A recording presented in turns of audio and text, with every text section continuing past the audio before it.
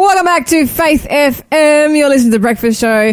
We are having such a good yak here with our guest who's decided to stay around that we had radio work to do. Oh dear. Let me give you the next quiz clue. Our breakfast Bible quiz, our second breakfast Bible quiz for the day. I'm actually quite excited about how we're doing this now, Lyle. Yes. Okay, who am I? Clue number 3. I am the king of Salem and the high priest. My name means King of Righteousness. If you know who that is, give us a call, 1-800-FAITH-FM. That's 1-800-324-843. And today's prize is, I'm going to give away 2 copies. So I gave away 1 copy. I'm going to give away a second copy of the very expensive, probably the most expensive prize we've ever given away.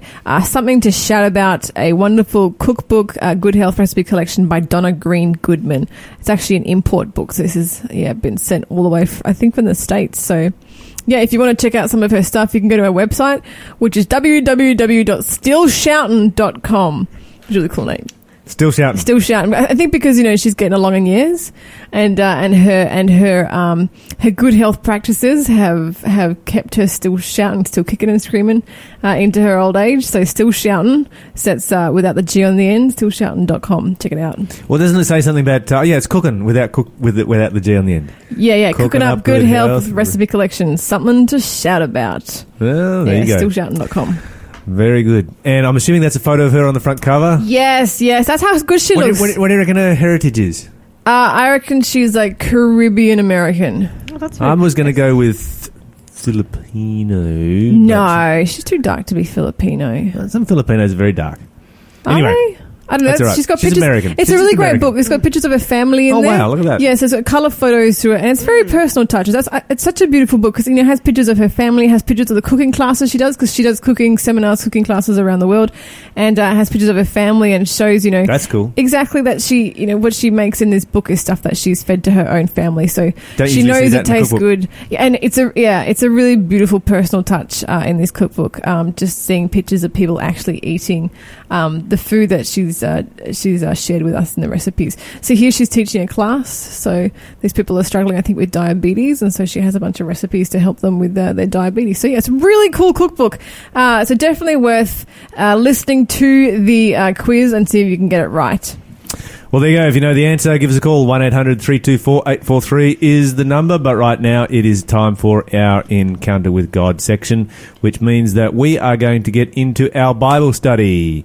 And our Bible study for today comes from the book The Song of Solomon. Mon, would you like to read for us Song of Solomon, chapter 1 and verse 2? Oh, I'm not sure I do. This book is so racy. It always makes me blush. And then I have to read it on air, and it's even more awkward because I'm single. Look, I'm between 2 married people here. Maybe there's somebody listening in today that can solve this problem for Mon. Lyle Southwell, you did not just turn this show into a matchmaking endeavour. Oh, I'm so horrified right now. I'm just going to read the Bible. Did you say chapter 1 verse 2? I did say chapter 1 and verse 2. How about our guest read that? All right, Leah, go ahead. Thanks, Leah. Okay, it says, "Let him kiss me with the kisses of his mouth, for thy love is better than wine." Yeah, I'm just going to sit here and crochet. Thanks, guys. No, you're not. You're going to be part of this conversation. You don't get to dip out of this conversation. So, the question is, various aspects of love are presented in the Song of Solomon. So what aspect of love do we find being presented in this particular verse right here? A physical aspect. Yeah. That's a very clinical way of saying that. Thank you. Yeah, I'm going to keep it very clinical. Very clinical. But it's romantic. It's beautiful. It's lovely. It's amazing. Is it? Yes. It is. Verse 13. Mon, you can read for us verse 13. Verse 13. Let me flick over the page and see if I can handle it. My lover is like a sachet of myrrh lying between my breasts. Well, there you go. Isn't that nice? And so when you look at the Song of Solomon, there is romantic love, there is physical love, there is erotic love. All of these things are good things and created by God. And if the Bible didn't have these aspects, the Bible would be incomplete. Yeah, it's actually good to know that the Bible says that sex is good because, in today's society, sex is so distorted and it comes with so many negative connotations. I think a lot of people are actually going to be quite surprised to find that sex is actually a positive thing created by God for our pleasure, not just for procreation. And this is what you find in our world today. You find that you've basically got you two sides to the equation. You've got the world that says, just do anything. If you like doing it, just do it. Just anything goes whatsoever at all. So there's that side of the world. Then you've got the other side that says no, that take a moral stand, particularly those that take a biblical moral stand and say there are certain things that you do and certain things that you don't do within this within the whole sexual relationships.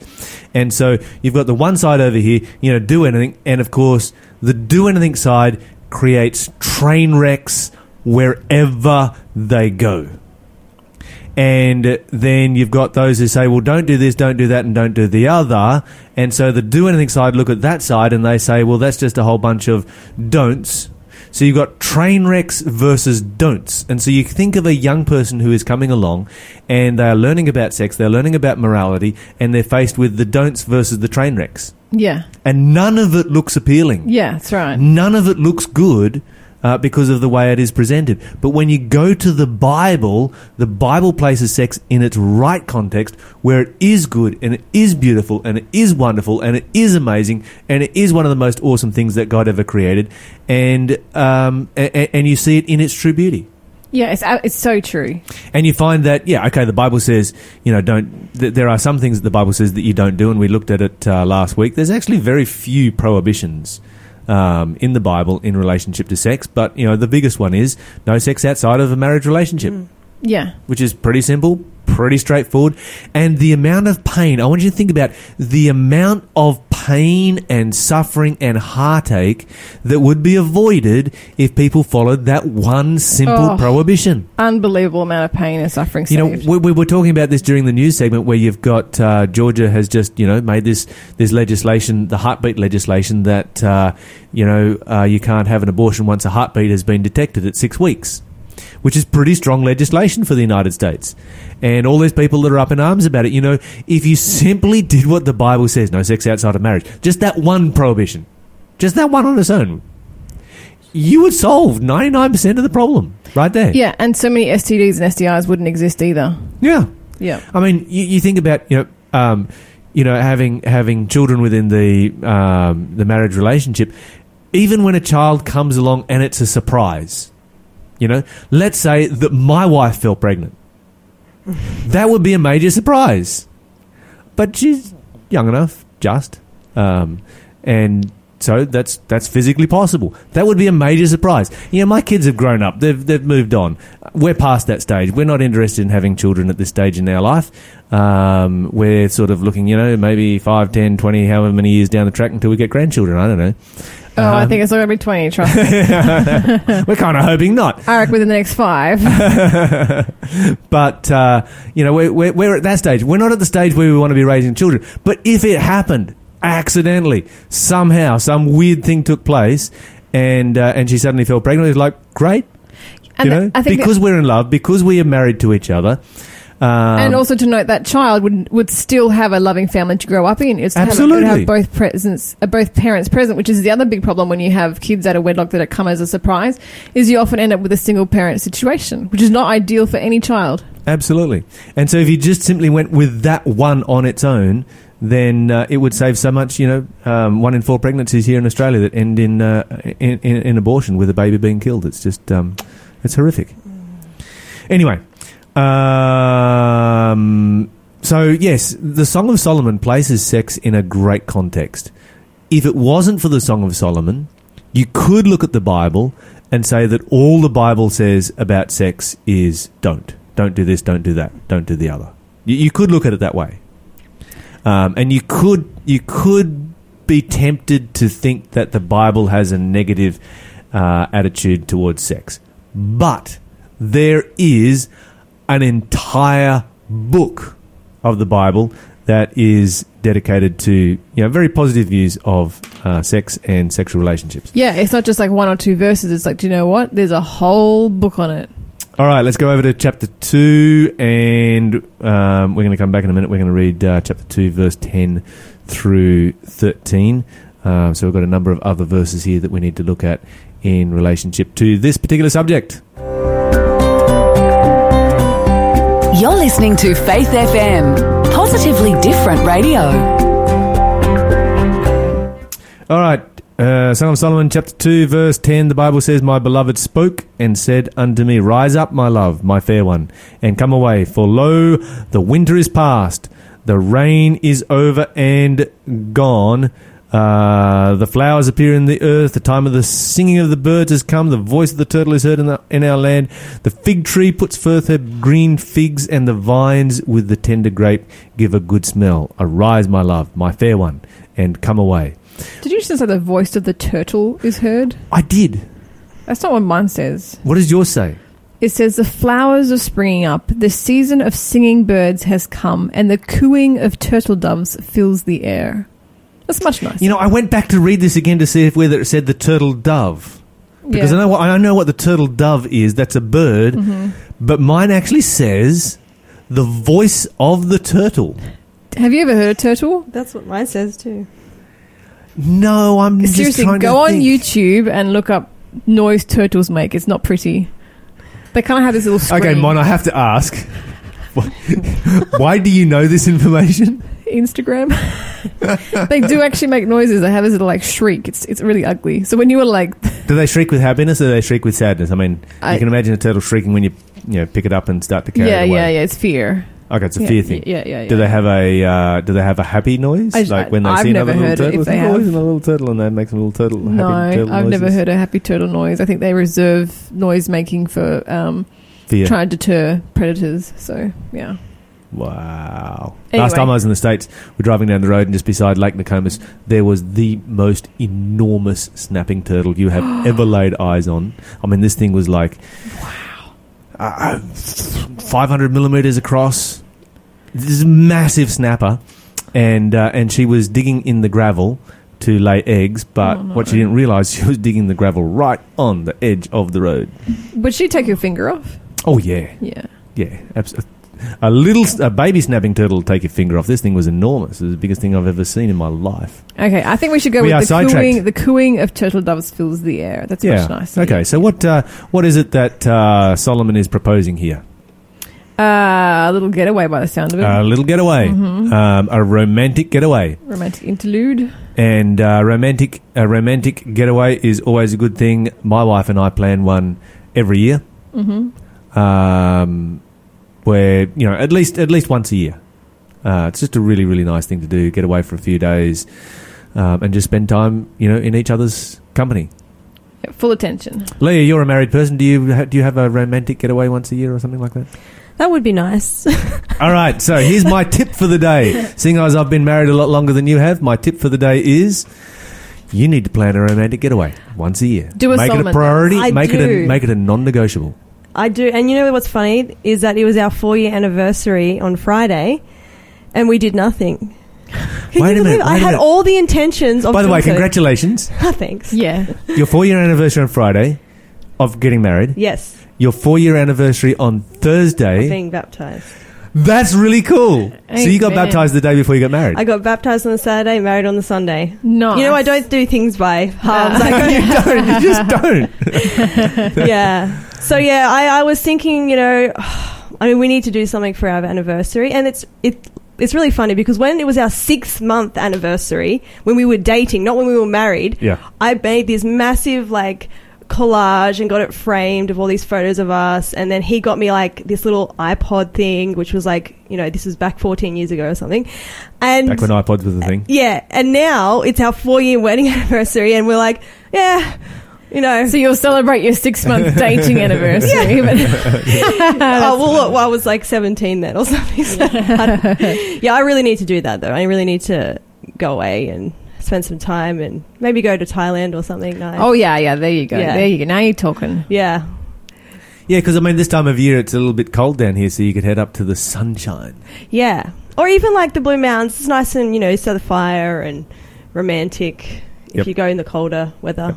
Yep. But yeah, married couples should take note of what these verses say because, King Solomon is definitely exemplifying that God wants us to cultivate and really cherish and take care of our human relationships, because he is a relational God, and the way we cherish our relationships with each other should reflect the relationship we have with him. So planning a getaway should not be like something that should be seen as frivolous or surplus within a marriage relationship. It should definitely be something that's non-negotiable and should happen every year. It reminds me of a passage where Hosea describes what he wants to do with his wife. And so this is Hosea chapter 2 and verse 14. It says, "Therefore, behold, I will allure her." That's kind of a nice word, But then he goes on and bring her into the wilderness, or in other words, take her on a wilderness retreat and speak comfortably to her. That's Old English.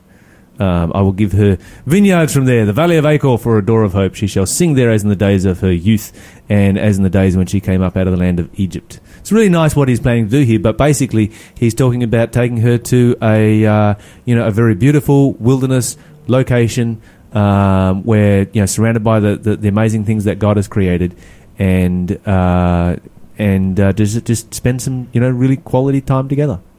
Amen. So for all of you who are in a relationship, make sure that you make this a priority, make it a non-negotiable, put it in your diary, plan for it, and make it happen every year. Yeah, it's a really good thing. You can do it more than once a year. I'm not putting limits on it, but I'm just saying you need to do it at least once a year. All right, let's go to what have we got here? Next one, I think, is verse 16. Is it chapter 2? Yeah, chapter 2, verse 16. Mon. My lover is mine, and I am his. He browses among the lilies. Okay. And a very, very nice verse that we have. Yeah, they belong to each other. Yeah. A sense of belonging there. A sense of belonging and commitment too. If you belong to each other, then there's a very strong, that concept of belonging is a very strong sense of commitment. If you have belongings, then they are not things that you just, walk away from or dump or leave behind or anything like that. Things you take care of. Yeah, things that are important to you, things that you have an actual attachment to, a very real attachment to. Okay, let's go over to chapter 3 and verse 11. Leah, what have you got there for us? Go forth, O ye daughters of Zion, and behold King Solomon with the crown wherewith his mother crowned him in the day of his espousals, in the day of the gladness of his heart. What is she communicating here?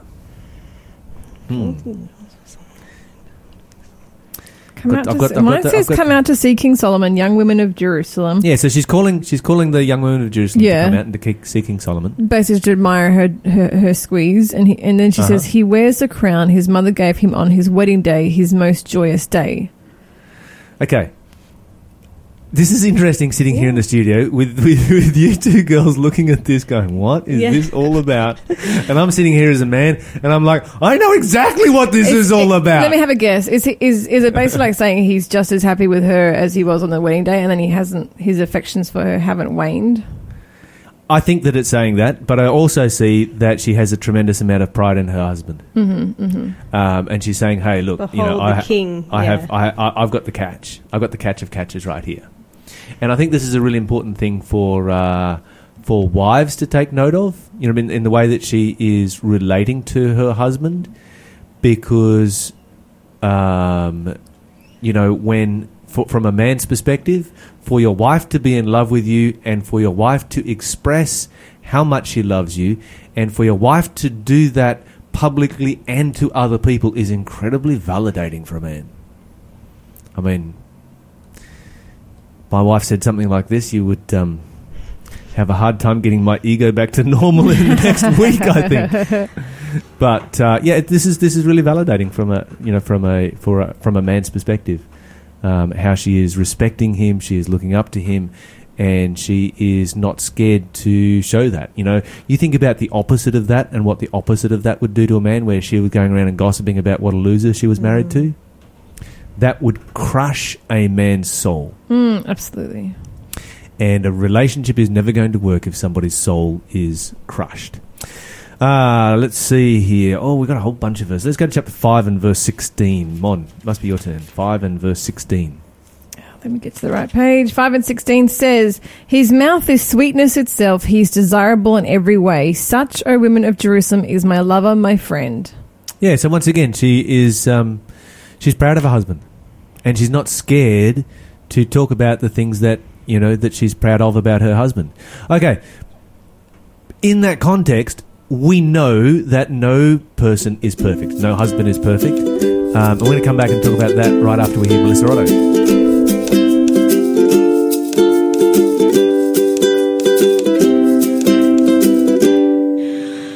I'm afraid that you don't know how much I think the world of you, that I care for you so much, that I try not to so much. But here is my predicament, that you're not mine, you're just a friend. So I'll hold on to my heart until we are sure.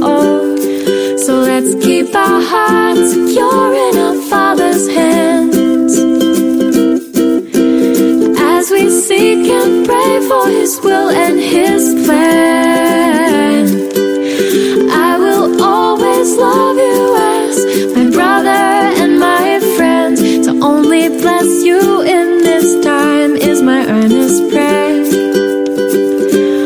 until we both know which way to go.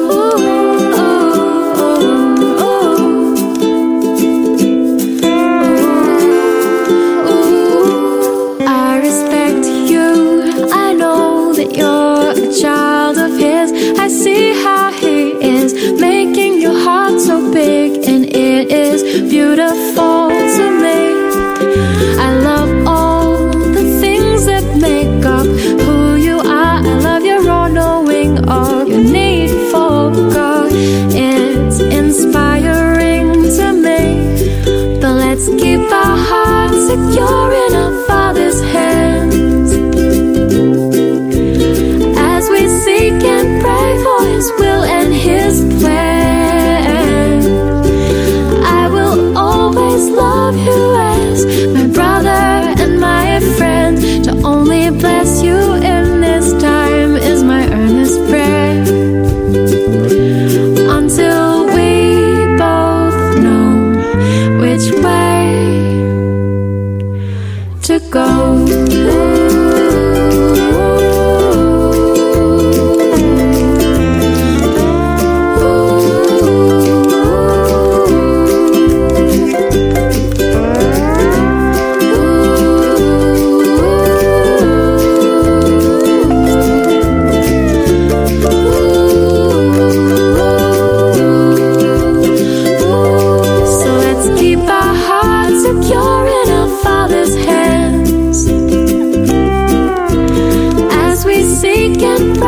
His will and His plan.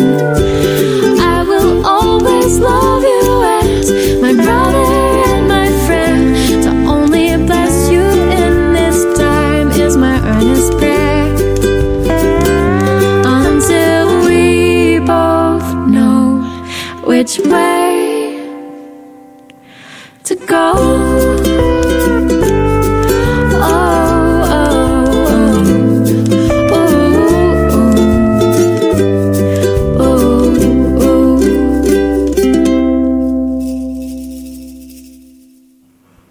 Welcome back to The Breakfast Show. You're here with Mon and Lyle and Leah. I love it when our guests hang around and stick around for the end of the show, which I'm very grateful for this morning, because Leah's helping me out with all the awkward parts of Song of Solomon. I don't think I'm doing a very good job. No, you're doing great. I love that I can just push things over to you. Single life, man. Single life doing the Song of Solomon study. How about that? I'm going to give you the next clue for our Who... actually, do you know what? I'm not going to give you any more clues for the Who Am I quiz, because it has been snapped up. 2 prizes one day. What is going on today? Who would have thunk? We are definitely going to get in trouble this morning, Lyle, because it's our most expensive prize. We've just given away 2 of them. The quiz was answered by Andrada Phillips from Lara, Victoria. Congratulations, Andrada. You got it right. The answer, of course, was Melchizedek. Yeah, I'm pretty sure I pronounced that correctly. Didn't I? Melchizedek? Yeah. Andrada, you have a wonderful copy of Something to Shout About by Donna Green Goodman. Really wonderful cookbook. Which means, you know what this means, right? We have to start another quiz now? We have to start another quiz. Yeah, now or in the next segment? And we'll give another one of these cookbooks away. Okay. So you better make it a hard one, Mon. I thought that was a really hard one. No. Anyway. Okay, so in the next section there will be one clue coming up. It will be the only clue that is given out from this quiz for today. So you better have your thinking caps on if you want to copy the book. And then we continue it the next day, so yeah. Mm-hmm. Okay, so where are we up to? We are in the Song of Solomon. Let's read... there's a couple of verses here that I want to look at. Mon, if you can read for us Song of Solomon chapter 4 and verse 8. And Leah, if you can read for us verse 16. So 4 and verse 8 says, "Come with me from Lebanon, my bride. Come with me from Lebanon. Come down from Mount Ammana, from the peaks of Senir and Hermon, where the lions have their dens and leopards live among the hills." Okay, and Leah, can you read for us verse 16? "Awake, O north wind, and come, thou south. Blow upon my garden, that the spices thereof may flow out. Let my beloved come into his garden, and eat his pleasant fruits." Okay, so you've got the 2 different spouses that are speaking to each other here, and they are both inviting each other to come together, basically. You know, come to me this way, come to me. Is there any force involved here? Like a love force? Okay, there is the love force. But they're not telling each other, you need to be doing this, you need to be doing that, are they? They're not pushing them in any way. It's like an invitation, and then, It's an invitation. Yeah. And it's an invitation that's worded really nicely. Yeah. It's very romantic kind of invitation. It's like, this is a really beautiful thing. Let's come together, let's come and do this. And they're offering something that's very nice and beautiful. Yeah, and no one's forcing anybody in this picture. And then, of course, when you continue on from verse 16, I have come into my garden, my sister, my spouse. I have gathered my myrrh with my spice. I've eaten my honeycomb with my honey. I have drunk my wine with my milk. Eat, O you friends, drink abundantly, O my beloved. And so, you read through here, very poetic, very beautiful, and, Paul talks about the same kind of concept, but with a lot less poetry. Paul talks about it like your typical lawyer. In fact, let's go over to 1 Corinthians chapter 7, and here you've got Paul saying basically exactly the same thing, but without any of the it almost sounds like a legal contract. Where were we? 1 Corinthians. We're going to 1 Corinthians chapter 7, and Mon, can you read for us verse 3? Verse 3 says, "The husband should fulfill his wife's sexual needs, and the wife should fulfill her husband's needs." So there you go. Not a whole lot of romance, and that is there. Yeah, no, that's like super plain. All right, and this is something that's interesting because sometimes in the marriage relationship, you've had, either of the 2 spouses that have used this particular passage, kind of like a weapon. The Bible says you have to fulfill my needs. End of story. But when you place it in the context of the Song of Solomon, there's no have to do this or have to do that, is there? No, not at all. There's mutual love, there's mutual respect, there's mutual calling to each other, and you've got that loving relationship that is outlined there. Leah, can you continue on there, verse 4, please? In Song of Solomon? Or in 1 Corinthians 7, verse 4. Yep.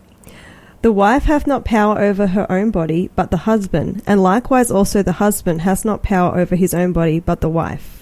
Okay, so is the Bible here, sometimes people accuse the Bible of being, totally man-focused, and is that the kind of picture that you're getting here? No.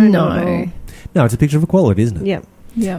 This is a picture that did not exist outside of, Israel, Judah in those days, in the ancient world.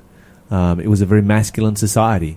Men dominated this. Your Hellenistic, your Greek society was very male dominated.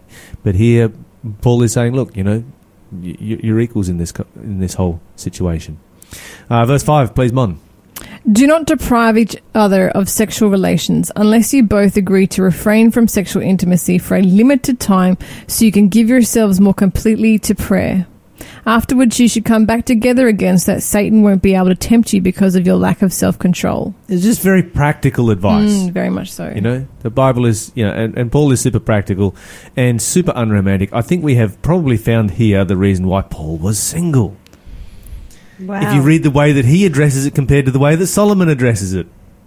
Good point. Because Paul is super unromantic, isn't he? Yeah, he's not very. Maybe that's not the case. We really have very little information on Paul's marriage relationship, but it seems that, he may have been married at one time, but definitely as a missionary, he was single. Okay, how does the description of the marital union as knowing enrich our understanding of our relationship with God? That's a very this is the way the question is asked in the study guide. Does the description of the marital union as knowing? So in the Bible says that Adam knew his wife Eve and they had a child. Well, he did more than just know her in the way that we know each other today. And so, what does that? How does that enrich our understanding of our relationship with God? There's a lot of silence in the Bible study today. Yeah, I'm passing that one to Leah. Go, Leah. Go. Let's go to Genesis chapter 4, verse 1. Let's read what it actually says there. Genesis chapter 4 and verse 1. Let's head over there and let's understand what is it that the Bible is actually talking about in this particular passage. And Leah, must be your turn. Genesis 4 verse 1. Yes. And Adam knew his wife Eve, and she conceived and bare Cain, and said, I have gotten a man from the Lord. So there's when the Bible uses the word know, and you'll find this throughout the Bible, it uses the word knowing somebody in reference to having sex with somebody. Why do you think the Bible uses that particular word? What is it indicating by using the word know? Like an extreme intimacy of knowing someone. Yeah. Like you're not going to get to know them much more than having sex with them. Yeah, so it's just knowing facts about them and talking about them, but it's having that deep relationship with them physically, mentally, spiritually. Yeah, exactly. And exactly. That's exactly what it's about. Not the way that today we've twisted it and be like a one-night stand where you can sleep with someone without even knowing anything about them at all. But, within the context of biblical sex, like to sleep with someone would mean that you knew them more than anyone else on the planet. And really what it's indicating is that sex is all about a relationship. Yeah. If you look at the animal kingdom, they don't have a relationship, they just have instinct. And they just engage in sex with whoever and that they can find. But within humanity, the Bible says that sex is all about a relationship, a beautiful relationship, an intimate relationship, something that was designed by God. We're going to continue on. This is Chelsea Moon with the Franz Brothers in The Secret of His Presence.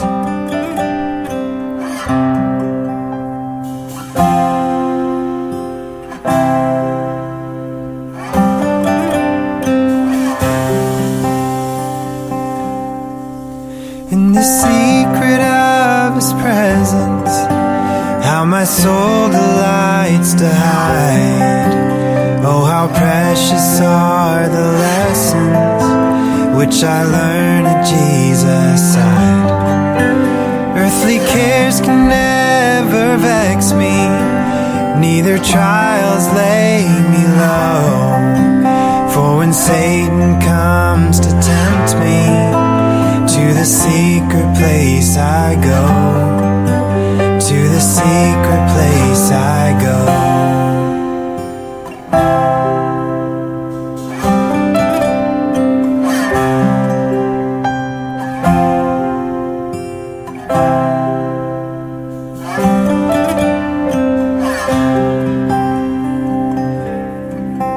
When my soul is faint and thirsty, 'neath the shadow of His wings,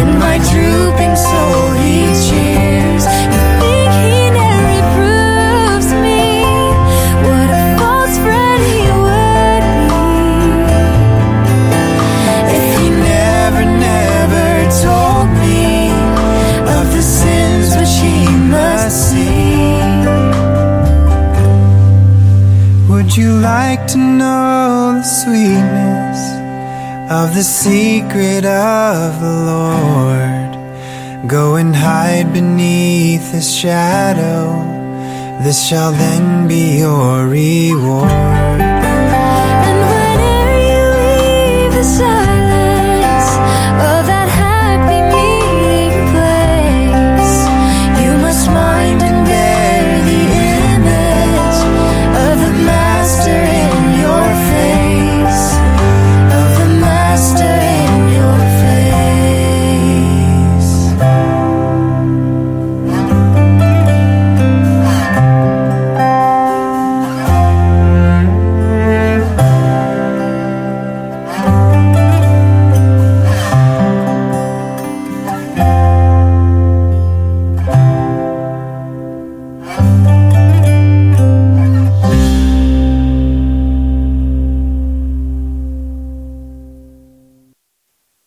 Are you looking for a way to turn your life experience into an enriching gift for helping those around you? A counselling degree at Avondale College of Higher Education could provide you a great foundation to assist others through life's difficulties. Study in a personalised environment alongside a fantastic support network and community on our Lake Macquarie campus. Apply to study counselling today at counselling.avondale.edu.au. It's higher education designed for life.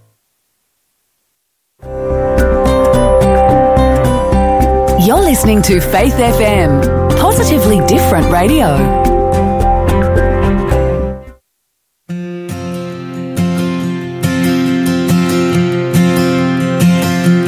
Take this world, but give me Jesus. All its joys are but a name, but His love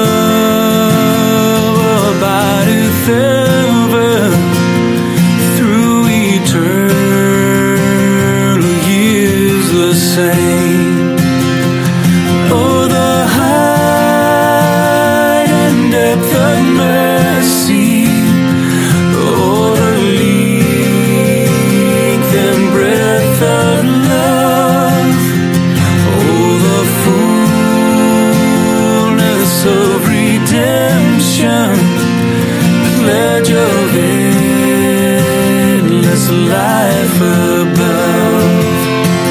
Take this world,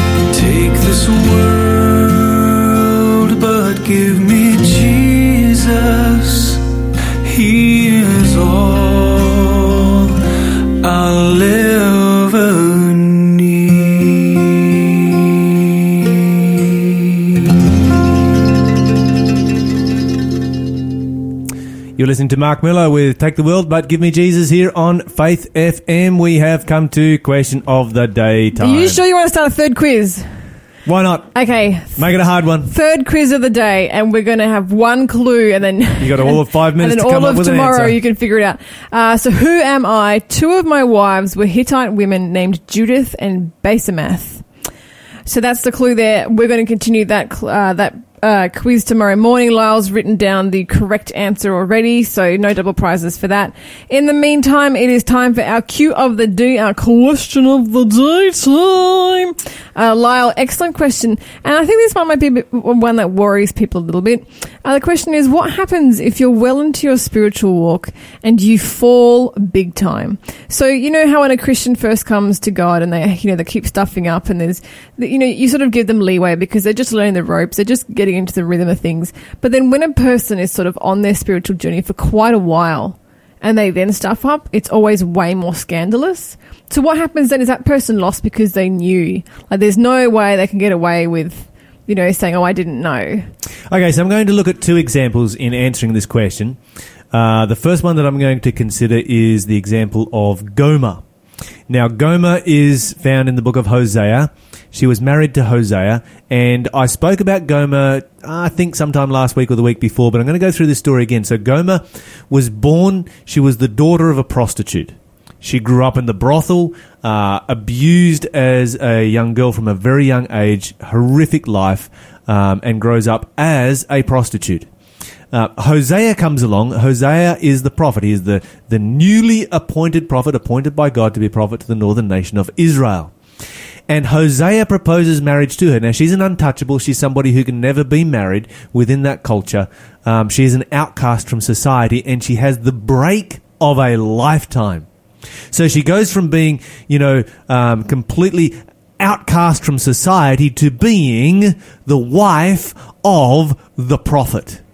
And you would think, that's the break of a lifetime. How could you ever stuff it up? How could you ever mess that up? Yeah. Well, she does. She messes it up epically. And I think that, when we look at Gomer's life, we probably forget just how broken a person she was and how broken an environment she was coming from and how much abuse that she had suffered and how much of that, trauma she has carried into this relationship.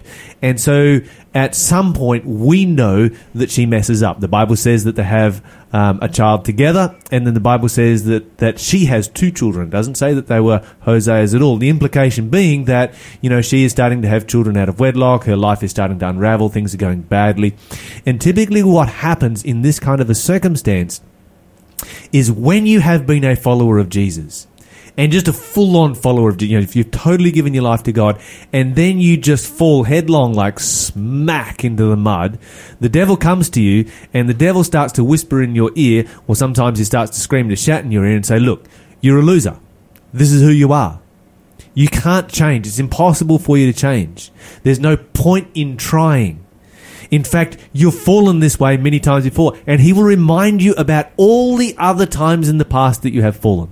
And he's just going to say, look, this is the way you're always going to be, so why bother trying? And really, this is the lie that he tells to Gomer. And as a result of that, Gomer's she just reaches the point where she just gives up. She just gives up and she walks away. She walks away from her relationship. She walks away from her children. She walks away from her husband, and she walks away from God. Because she believes the lie that Satan told. And it's not until in her old age that Hosea comes, and in her old age she's actually being sold as a slave. Her life has come that far unraveled. And Hosea comes, and he buys her back, not as a slave, but he restores her to the full position as his wife. And so you've got this redemption that is taking place here. And in that redemption you have an illustration of God's attitude towards us when we fall. When we go smack in the mud like Gomer did, when we are down and out and Satan is just telling us you can never come back, God comes to us and says, look, you can come back because I bought you back. I paid for you with my own blood. Another famous story, of course, in the Bible is the story of David, a story that the Bible describes as a man after God's own heart. And in David's story, one of the most devout, one of the greatest followers of God that you'll find in the Bible, but somebody who committed adultery and topped it off by murdering the woman's husband and then marrying her to try and cover up the evil thing that he did. Psalms 51 is your homework to read because it is the Psalm of David. It is Psalm of him receiving forgiveness and cleansing from his sin. So if you feel that way, I want you to read Psalms 51 today. And he'd walked with God from his youth, so he was really well into his spiritual walk when he had that fall. Absolutely. Yeah, definitely a good one to read, Psalms 51. Check that out. If you have a question and you want to ask it, you can do so anonymously if you're embarrassed. Just give us a call, 1-800-FAITH-FM, or text your questions, 0491 064 669. Ask us anything. We'll answer it live on air for you. Stay tuned.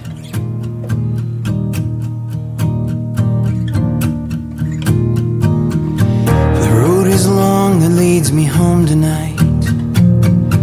It disappears into the distant light, my love. Don't give up on me. You know I love you, but I'm just a man. I don't always love you the best that I can, my love. Don't give up on me. Don't give up on me. Don't give up on me.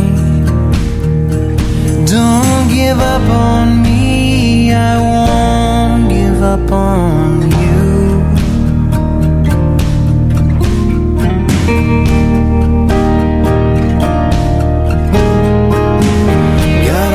Letters that I never did write.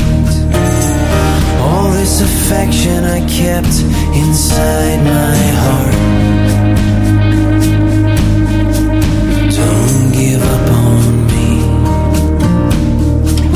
Don't give up on me. Don't give up on me. Don't give up on me. I won't give up on you. You were there when I shook my fist at the sky. You were there when I fell to the earth and cried. Do you remember how it felt just like we died and rose again? And the storm inside was raging. It was howling like the wind at the Pentecost. And his love was teaching us a language we thought was lost.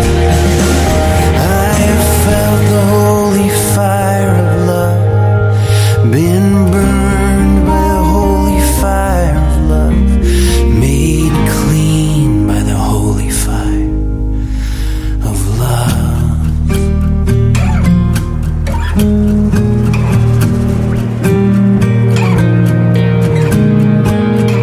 I walk beside you in the canyon flames, deep as an ocean and hot as 1,000 suns. We barely survived, but now I wake up in a golden dream. Angel voices in the rooms where the children run, all covered in light. Don't give up on me. Don't give up on me.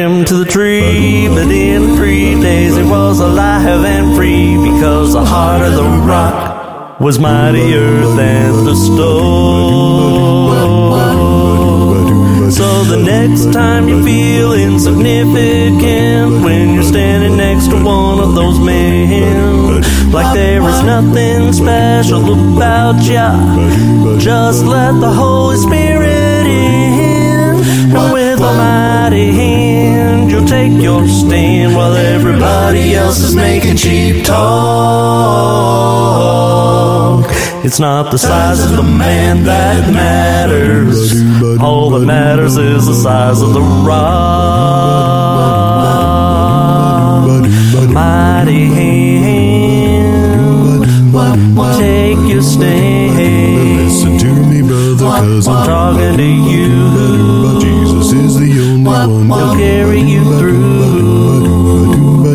All that matters is the size of the rock.